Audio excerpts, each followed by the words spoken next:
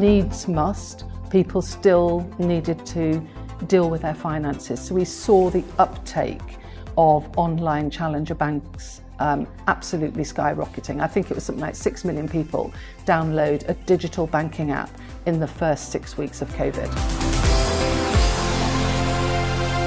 Welcome to the Brave, Bold, Brilliant podcast. I am here with Sarah Williams-Gardner, who is the CEO of Fintech Wales, and we are here at Wales Tech Week, aren't we? So we are live at Wales Tech Week. Nice to see you, Sarah. Lovely to see you. Thank you for asking, and thank you for actually doing this on location.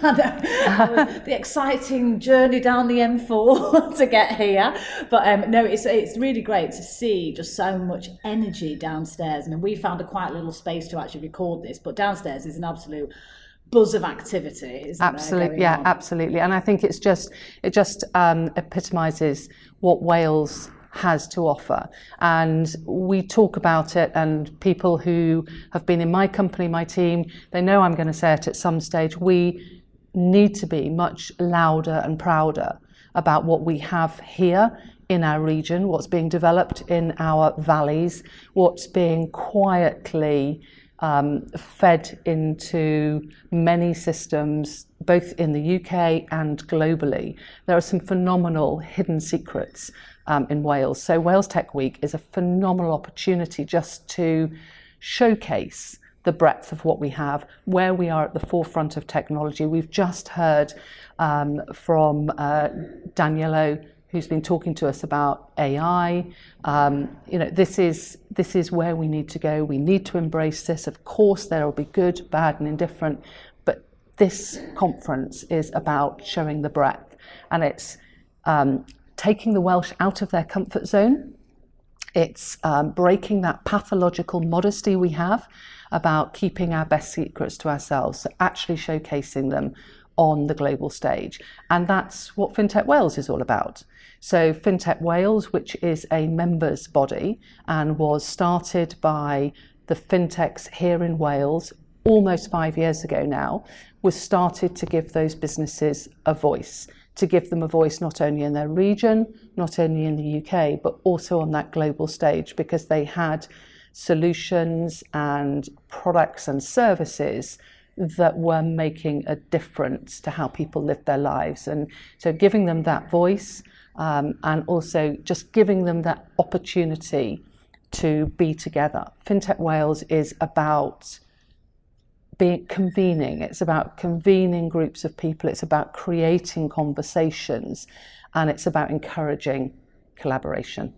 So to be here with the rest of the tech sector is where we want to be, because fintech cannot exist on its own. Yeah, absolutely. And actually, before we were doing a little walk around, you were saying this is the first in-person event, and you've obviously through COVID, you did sort of online versions, but to be physically in the room together. This is the first Wales Tech Week in person. Yes. Fintech Wales, for anyone who's listening, if they don't know about us, we hold events on a weekly basis that are in person. Okay. So, but obviously through COVID, everybody had to adapt.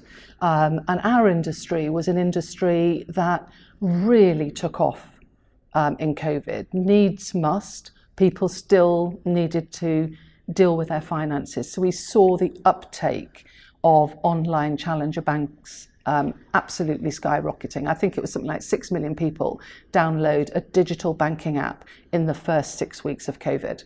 So our industry has really shown its value to people who previously might have just gone about their lives in a normal way. You're absolutely right, and you talk about sort of disrupting the sector, and your early years at Starling as one of the founding members of the team, weren't you? Talk about that a little bit, that part of your journey, as well as all the great things that you're going to touch on with Fintech Wales. Yeah, of course. Well, look, my career has been in tech right from way back, and a lot of my career has been influenced by the people I know, the conversations I've had, and just saying, yeah, I'll give that a go. So the opportunity at Starling was very, very similar.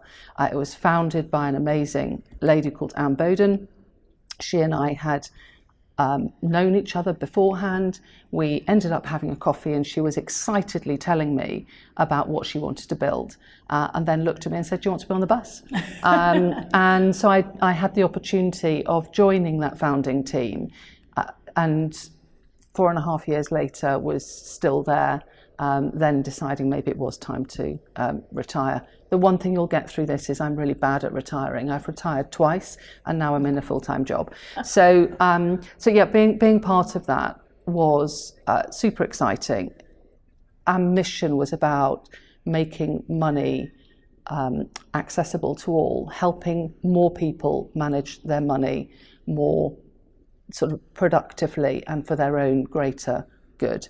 And that's something that sort of runs through a lot of my values. Fairness is the strongest value that I have, and I think that everybody should have access to the same opportunities, be that their banking system or education. You can go across the breadth of it. But I think what we've seen in technology, and actually we've touched on it already, what we're going to see in this revolution with general AI, which is going to come after generative AI, is it's going to democratize things a lot more. Now we need to balance those. There will be governments and policies that will need, and rules and regulations that will need to be put into place.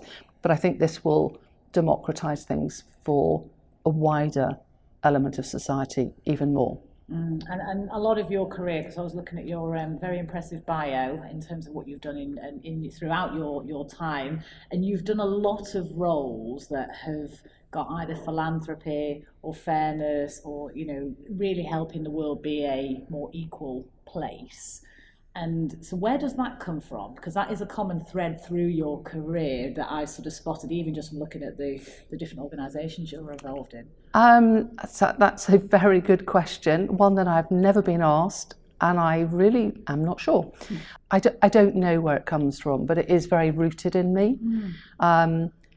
But that said, I think, you know, not everyone will always agree with what I say, what I do, or the way that I do it. So although my intentions will always be very genuine and very well intended, not everyone will take you that way.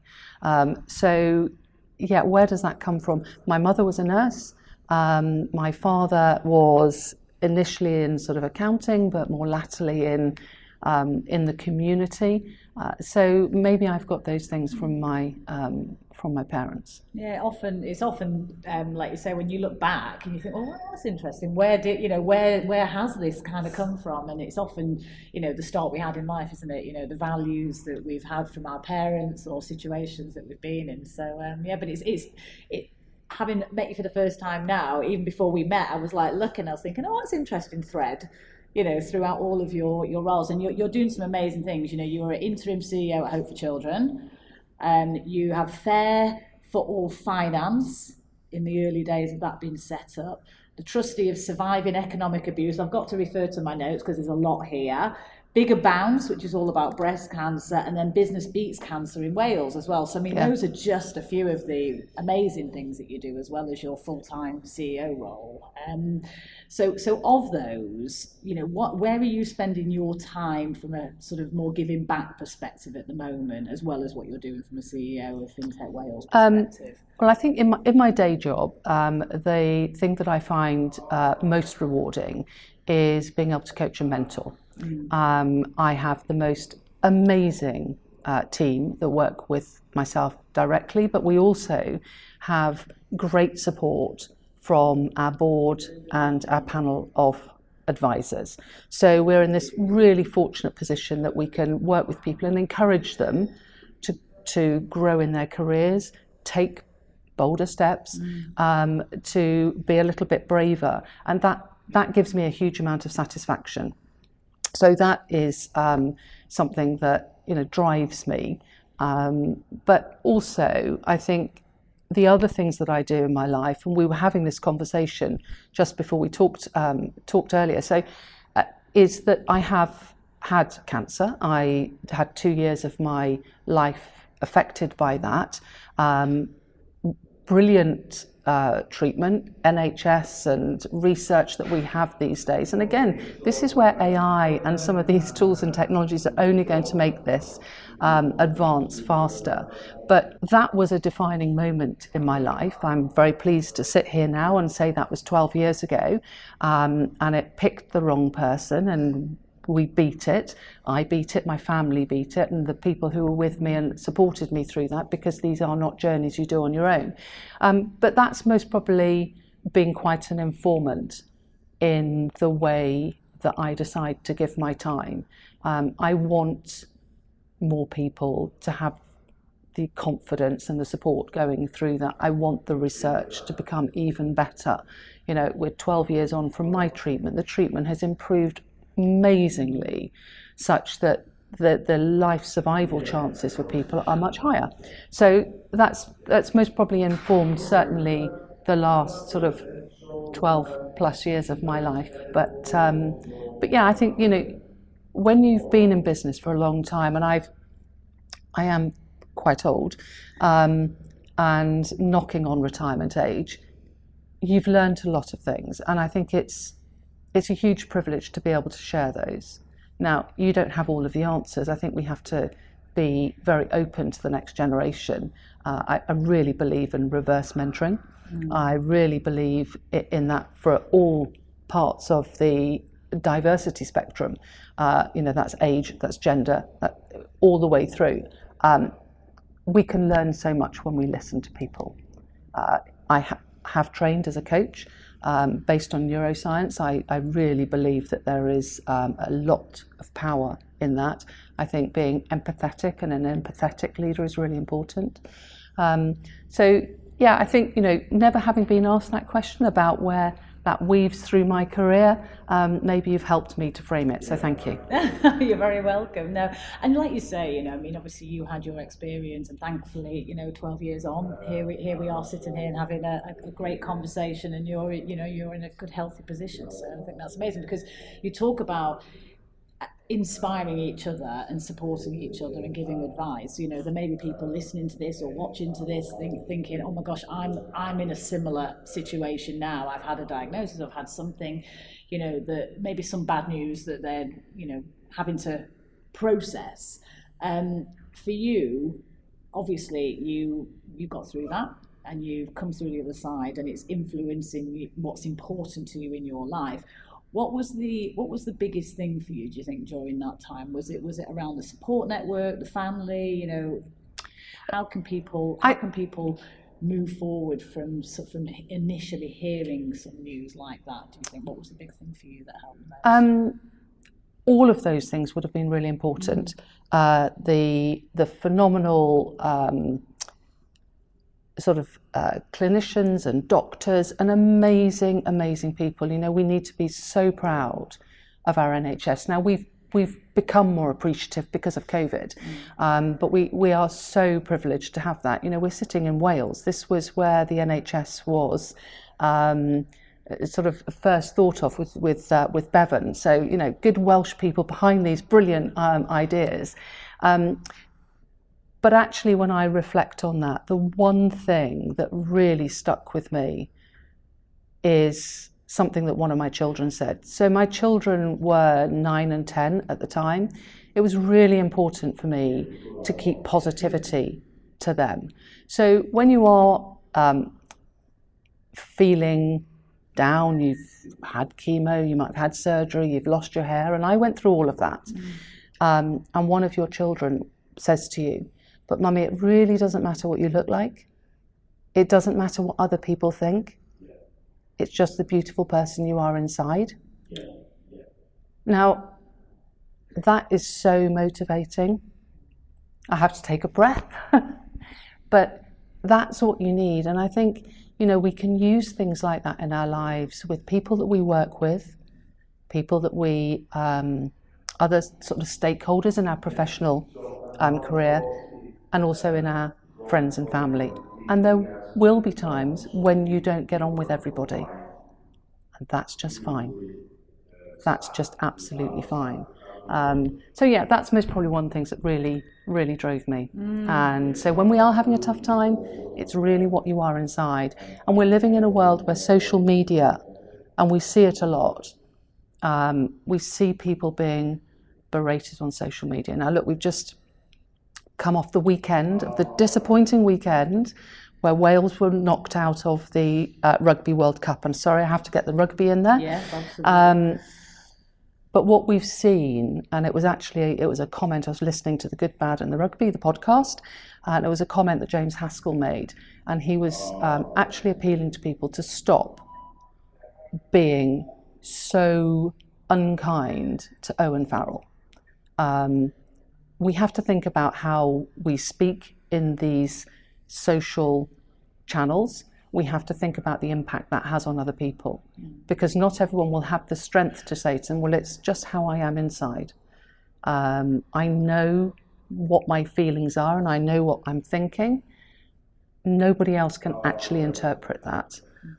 So I think we just need to be really mindful. I think mental well-being and mental health is something to be really respected, but I think we need to develop mental toughness and also an understanding that we just can't put these things out there. I happen to think that Farrell did brilliantly yesterday. So to see England going through, even as a Welsh person, I'm terribly proud to see them there. Absolutely. Well, it was a weekend of rugby and sport, wasn't it? It was. I don't want to date your podcast, but just to put it out there, it was off that back of that weekend. Yeah. But the point is, I suppose, is around attitude to winning, attitude to how do you overcome when sometimes you don't win, as well. That mental resilience. So I think we can take a lot from what we see in sport, what we see in business, and apply in what we see from dealing with difficult personal situations. How do we put our best selves out to the world in a way that is kind and a way that is trying to make the world a better place, but at the same time not compromise on who we are and our true values. You said earlier, Sarah, that sometimes not everyone's going to like you, not everyone's going to like what you say, and that's okay. It takes a lot of confidence to get to that position. So for people who are newer in the workplace, would my 18-year-old self have thought that? Most probably not. But I think as a world, we need to learn to disagree agreeably.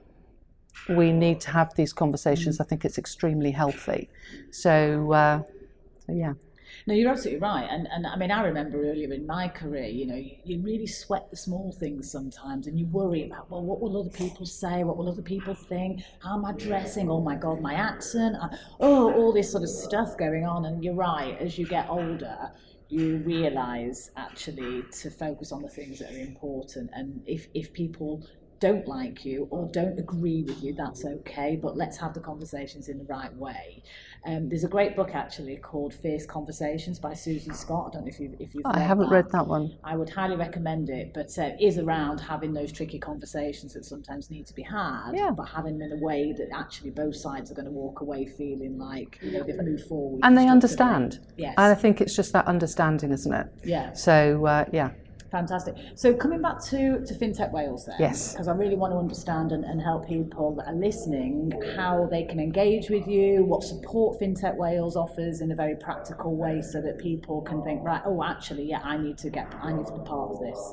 Maybe talk us through that, Sarah. So Fintech Wales, which is a not-for-profit members organisation, it's made up by both fintechs, financial services companies, insurance companies, and the newer insurtechs, which are pushing the boundaries.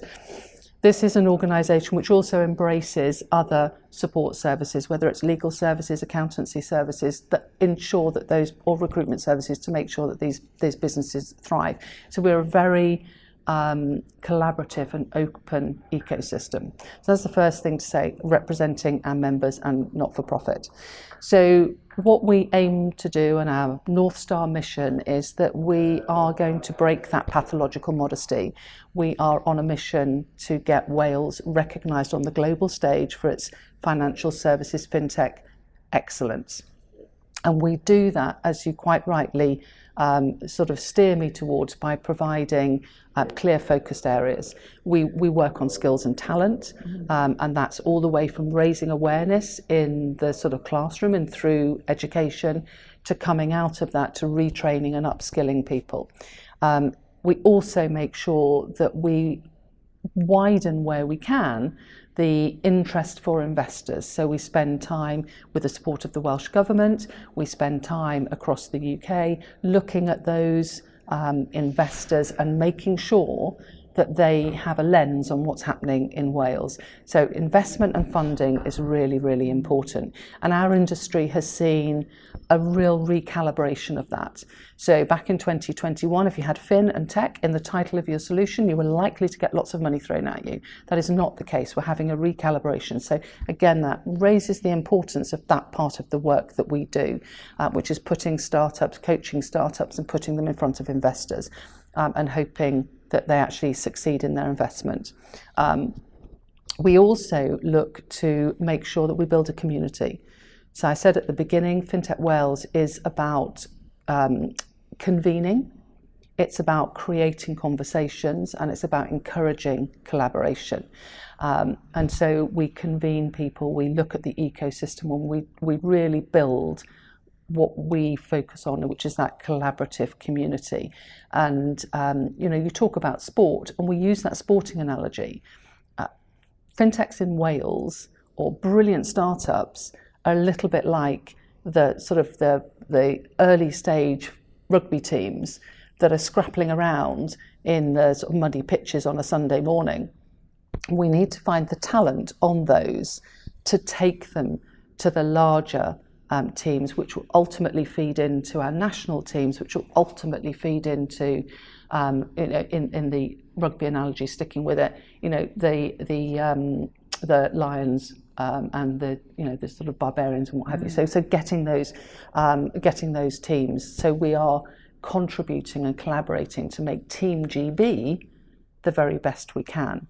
Now in FinTech, the UK is around number 2 in the world for FinTech. That is a small country punching above its weight, and that can only get better when all of the regions work together and we collaborate to be the very best that we can. So that's the third part, is the community. The fourth part of what we do is we promote any business in Wales. We promote them through trade missions, we promote them through the world, we promote them through the social media we do, through the marketing that we do, but we promote these businesses so more people know about them. Because I suspect there's a lot of people who don't know that comparison was invented in Wales. No, exactly. So comparison, which was started by Confused.com, and then we saw the Go Compare, Money Supermarket, Money Saving Expert. These were all businesses either in North or South Wales, but started in Wales. So we need to just build on that. We've got great entrepreneurial spirit.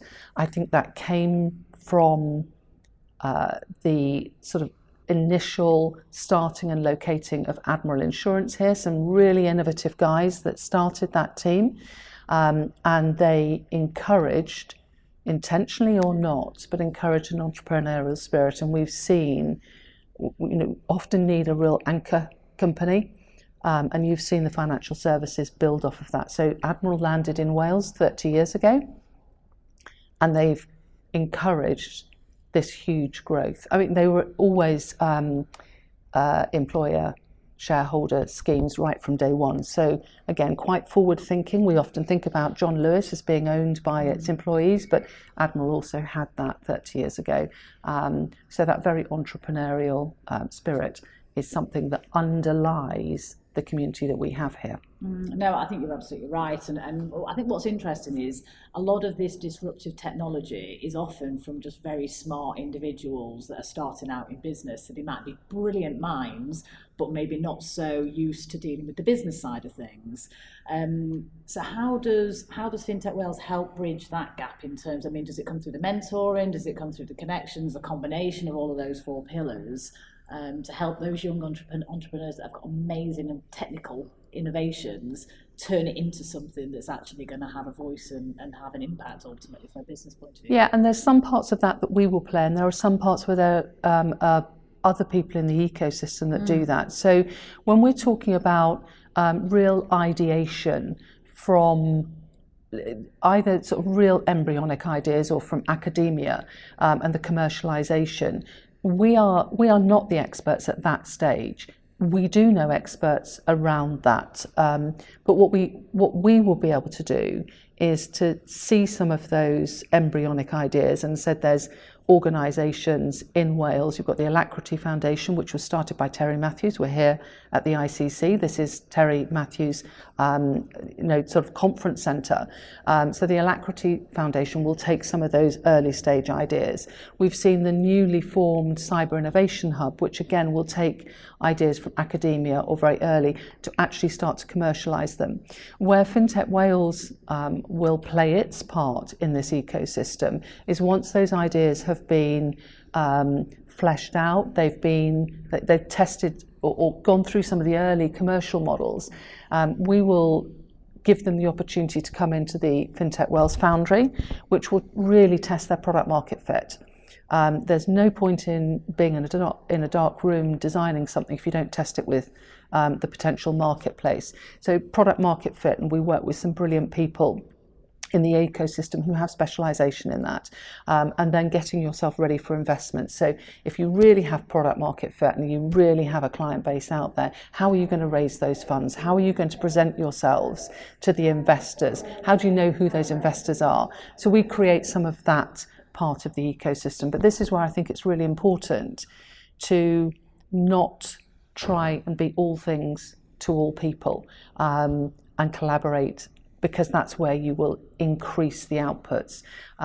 So we'll help at that stage, but also then as the companies are scaling, it might be they need to speak to an expert in a certain area. It might be that they want some additional financial advice or real details about different pricing models. We're coming out of the sort of real ownership into the subscription. That's happened in our lives with films and Netflix, and it's happened in the life of technology and software. So how do people do those pricing? There'll be some really detailed questions that those scaling companies will need to do, and so therefore that sort of support is a lot more bespoke. What is it they need? How can we use the power of the network to find the people that they might want to talk to? Yeah, and there's a huge amount that you do, but like you say, you really focus on what you're good at, and then you've surrounded yourself with the right experts to be able to connect people if they need slightly different support than you offer directly in terms of your specialism.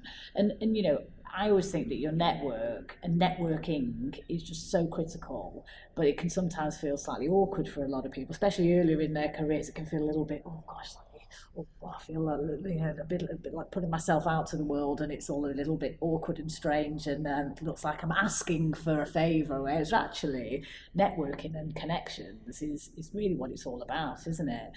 How have you changed personally with your sort of approach to networking and making sure you're surrounded by the right people through your career, early career versus where you are now, would you say?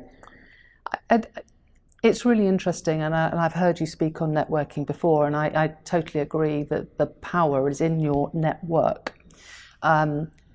There's different ways to networking, and I think what's really important is, and I talk about sort of someone being radiating and someone sort of hoovering things out. So I think it's really important if you are going to be in you're going to be in a group of people and you're going to be talking to people, and I'm naturally quite introverted. So you're going to put yourself out there, but you've got to share what you've got.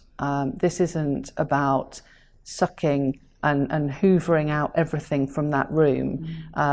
It's about sharing the limited knowledge you have. In some environments you might have more than others. You might just share some of the questions you're thinking about that other experts in the room can answer.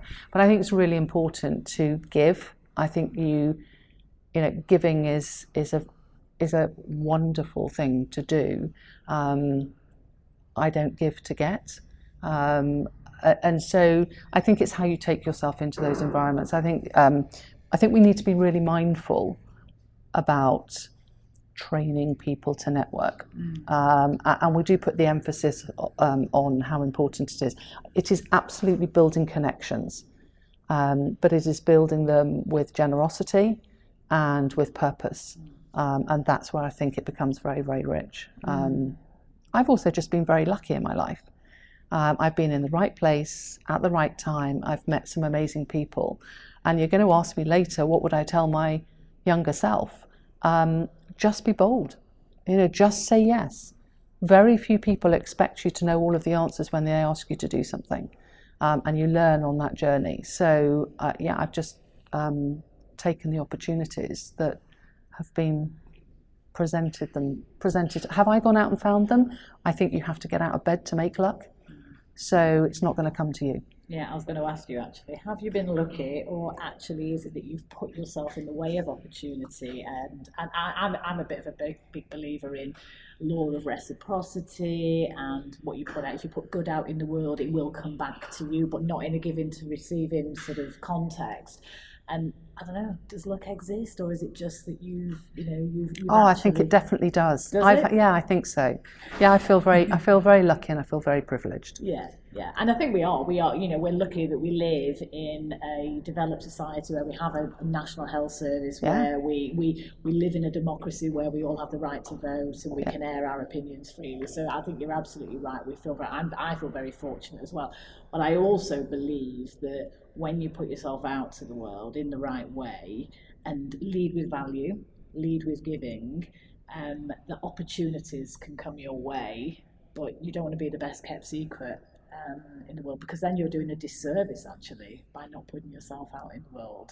I think you can be a connector and a convener without actually having to be at the front of everything. Yes, yeah. Interesting, really interesting. Maybe this is and as an introvert, you said a self-professed introvert, but you have a very public role to play. Yes, I do. So how do you manage that? How do you reconcile that? Do you keep focused on what you're trying to achieve, to give back and to lead, etc., and therefore have to get over your introversion, or is it something to just embrace and go, I am me and I'm going to do the right thing, and therefore that helps you? I think, look, I've been in the world of work for a long time, so I think you learn a lot through the way. But again, if you love what you do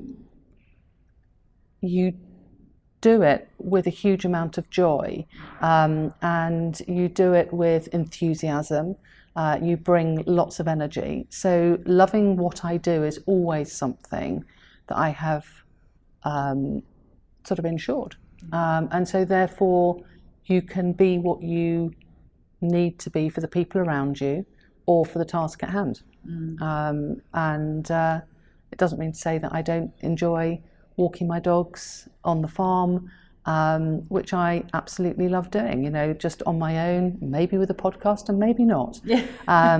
But yeah, I think we all develop over time. And just coming back to sort of the tech side of things, what are some of the edgy things that you're seeing coming down the track that you think, oh, this could be really interesting? Obviously AI is a hot topic right now, but I guess the advantage that you have in the position that you're in is that you get to see some of this earlier stage tech that could really break down those boundaries. You talked about having a global impact, and technology allows us to do that in a big way. So what are sort of some of the innovations coming down the line that you think could be interesting? I'm sure there are some that far more technical, advanced people than me will know about. I think AI is the one we're all talking about. This time last year when it hit the market, it wasn't a conversation we would be having. It wouldn't be a conversation that people would maybe have around the dinner table with their families. So it's become a very popular topic. I think if we sort of go back a bit, we've had the iPhone in our lives for over 10 years. Can we imagine what it was like before that? We now have a device in our pocket that is a calculator. It's a a camera, it's it's your maps, it's so much, it's your financials. You're interacting with this all the time, and so I mean that anxiety about your phone running out of charge. But I think what we're going to see with AI, and it's how people are going to use it. It's the same way how people use the iPhone. The iPhone in itself was not the real sort of innovative sort of how can it democratize? How can it be tech for good? And AI is going to be one of those tools that we need to embrace. We do need to make sure that it is regulated and that we look at the ethics and that we make sure the people who are in the world of developing it come from a diverse background, because unless we have diversity of thinking, we will have AI that is quite biased. So I think it's really exciting. Where it's going to go, I don't know, but I would just encourage everybody to test it, play with it, don't be frightened about it. It will change things. But I mean, how long have we had the internet now? 40, 50 years? I think that's made a big difference to our lives. I think that really showed itself in COVID. The fact that we can now FaceTime, we can connect with people. We were able to run businesses by going into those, into that sort of online world. So I'm very positive about it, but I don't know all of the technical things that are going to happen. I think we're seeing lots of embedded finance. I think that's got some real advantages. I think when it becomes really intelligent, it could most probably tell you where you are overinvested, underinvested, overinsured, underinsured, and I think that will be an amazing place to be to help you make those informed decisions. Yeah, it's powerful. Certainly very powerful. powerful. And like we say, we don't know which path it's going to lead us down, but certainly I think embrace it, trial it, have a go, have a play is a really good advice. And actually, you do get two sides to every coin, don't you? Well, this is going to destroy certain sectors or certain businesses or certain business models, but hey, so did the car over the horse and cart, and actually what will end up is a whole bunch of other sectors, industries that will be created as a result, so I think sometimes people are fearful, aren't they, of tech, that it's going to get rid of jobs, and that's like and there most probably will be jobs that will change, will evolve, may no longer exist. But I'm a believer that those are the jobs most probably aren't as satisfying.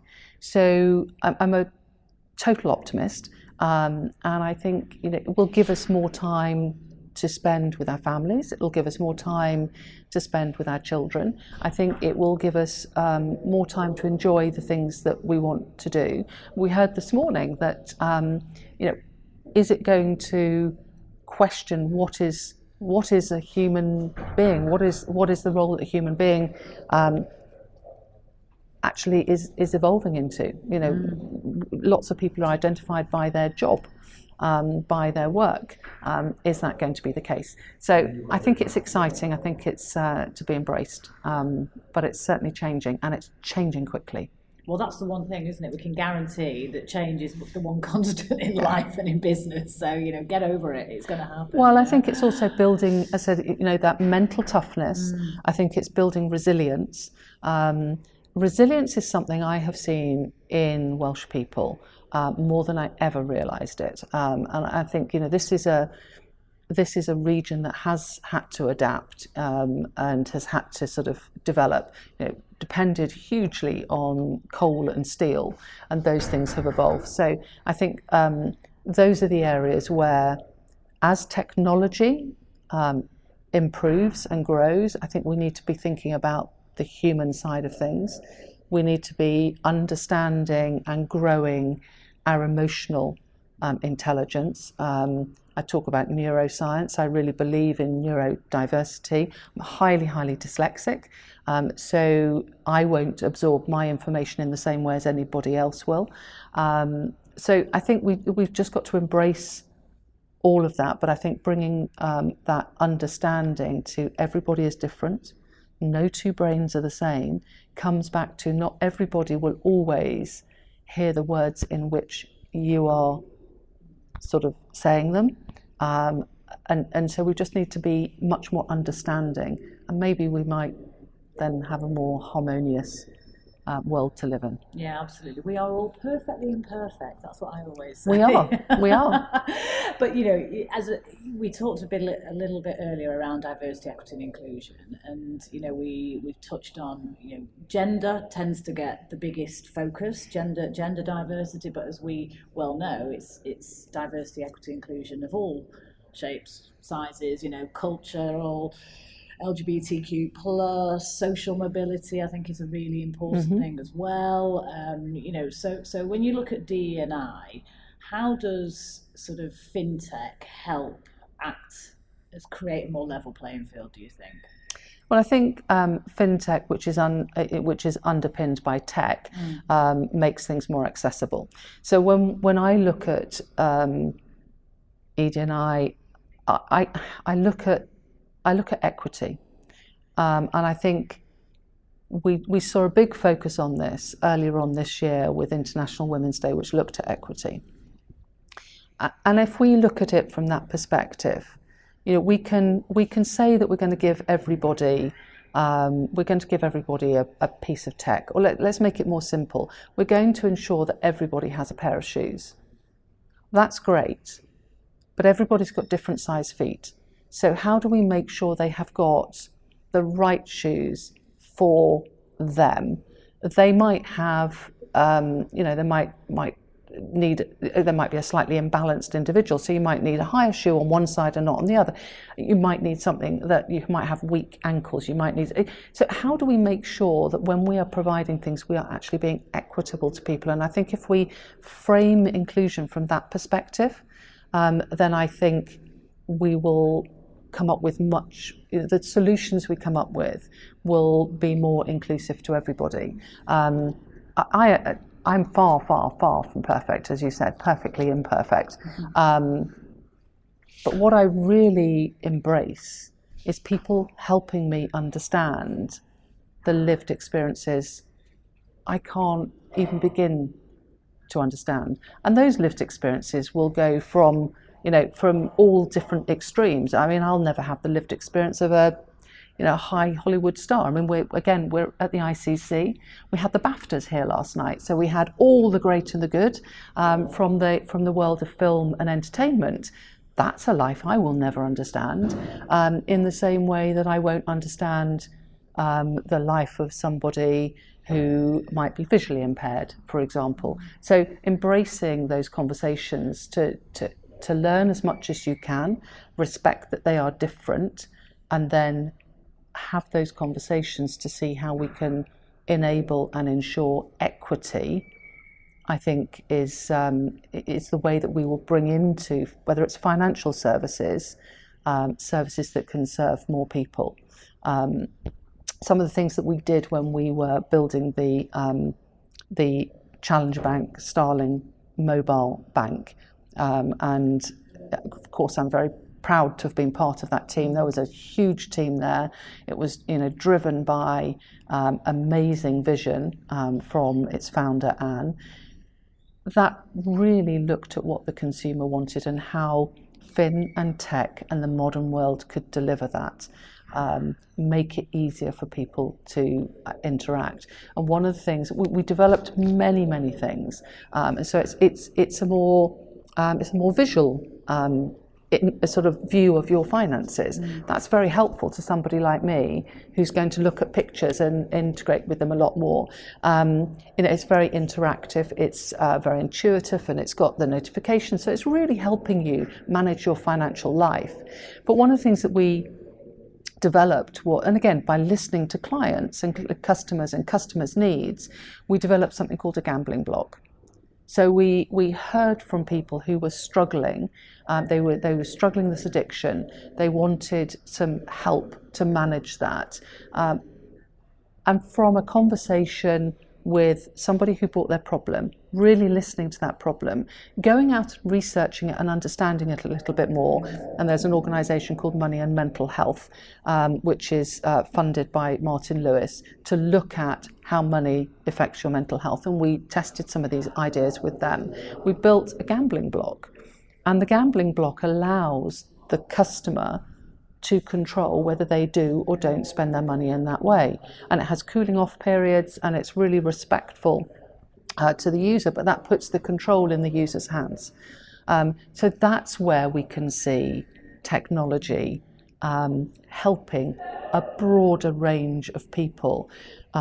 We've got a great example here with one of the fintechs in Wales, an organisation called Wealthify, which will allow people who want to invest just £1 to go into that sort of wealth management and investing.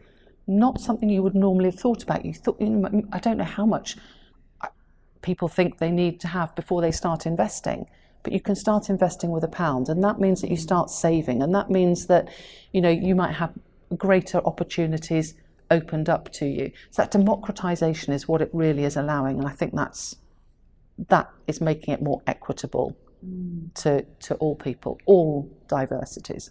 That's a great perspective. I love that, actually. Both those examples. It's really grassroots stuff, isn't it? But it's listening, it's understanding what's the problem, how can we help solve that problem, and I think that's fantastic. But underpinning that, doing the right thing, making a fairer world for people that need it. Well, that's the desire. Yes. We won't get it all right, but it's the good intention. But better to do something than nothing, right? Well, look, I always say it's better to try and fail and learn from your failure than never try at all. Never try in the first place. Absolutely. So, as long as you're not going to do something that's life-threatening, and very few things are. So it's much better to fail, and we do learn.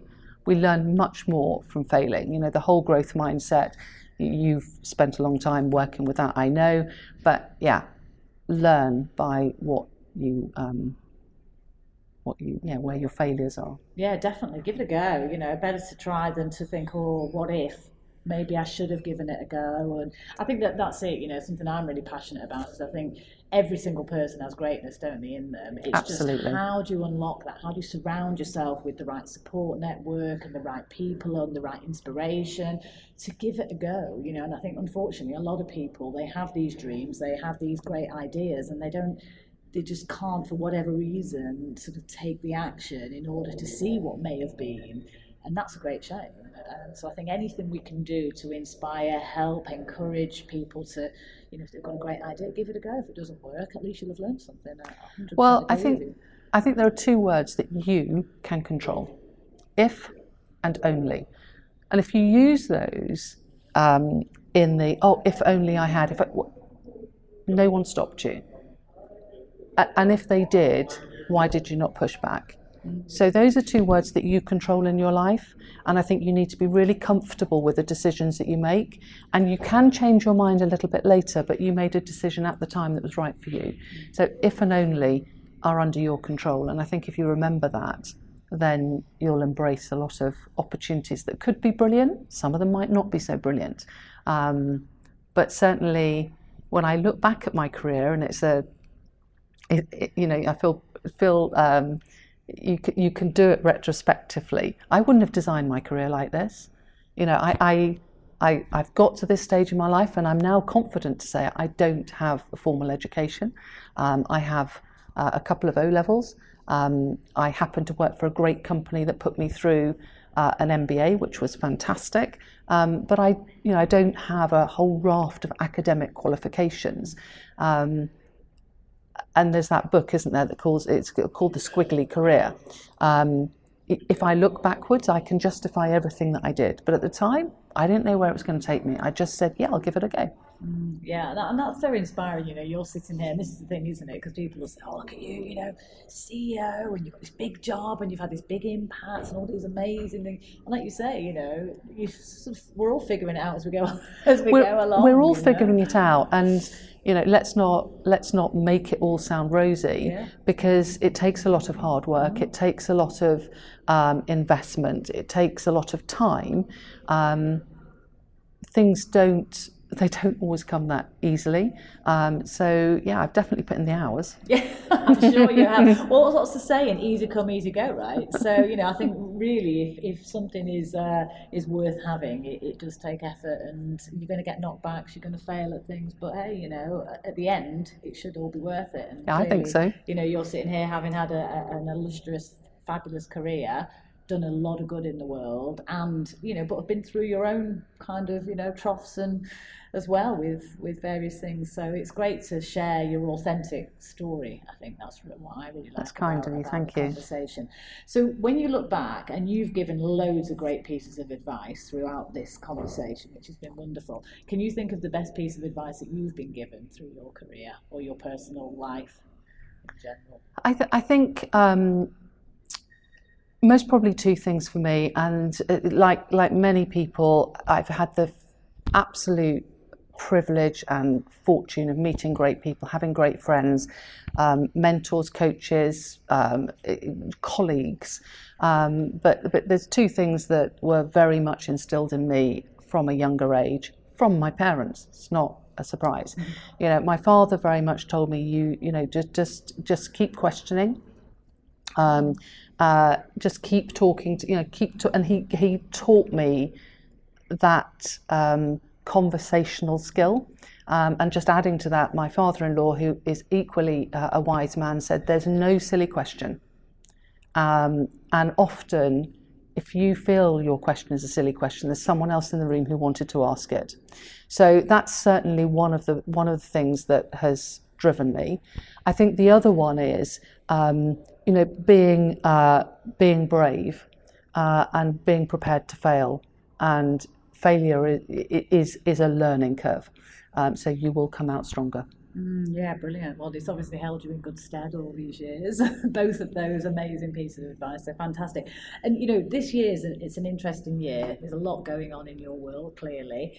If you were to describe this year in a word, can you think of what that word may be, or one that jumps to mind? Gosh, that's a put me on the spot if not, question. We can come back to it. I've got absolutely no idea. I don't know. I'm going to struggle to put it into one word. And that's unusual for me. I can normally say things in very few words.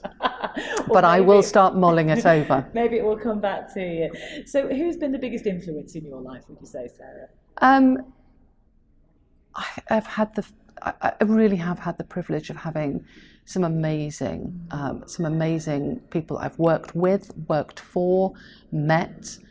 So it would be really wrong to start shouting out one because you would forget. But look, the grounds and the foundations were set by my parents, without a shadow of a doubt. I have an amazing husband who is my dearest and best friend. I've got two children who keep me grounded, and I'm really grateful to them. I was telling you a story earlier on about being in a very pressurized situation, but also trying to sort out one of my children operating a washing machine. So, they keep me very grounded, and I love them for that. And so those are the things I think that have formed me and keep informing me, because we never stop learning, right? Always. Every day is a school day. Absolutely. I love that. So, brave, bold, brilliant. 3 words, 3 Bs. What does that mean to you when you hear that? It's actually very daunting because they're quite out there words, aren't they? Look, I think being brave is something that I have always told myself to be brave. Take the leap. It's never going to be that bad. You won't die. So I think it's trying something, taking the opportunity, knowing sometimes you will fail, but you will come back stronger from it. So that to me is the brave part.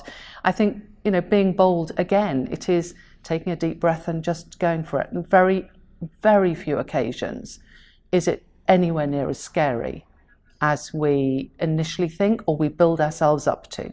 So those are the two things. Now, as far as the brilliance is concerned, I think if you are brave and if you are bold, the brilliance can come. So I can't attribute brilliance to me because that's not a word that I feel I hope by being brave and being bold, some brilliance has happened somewhere for somebody.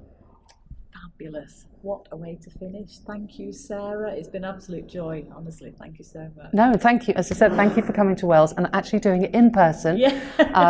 And here at the ICC. We made it happen. We made it happen. And hopefully we'll also attach to this the picture with the dragon. Oh yes, the dragon. So thank you very much.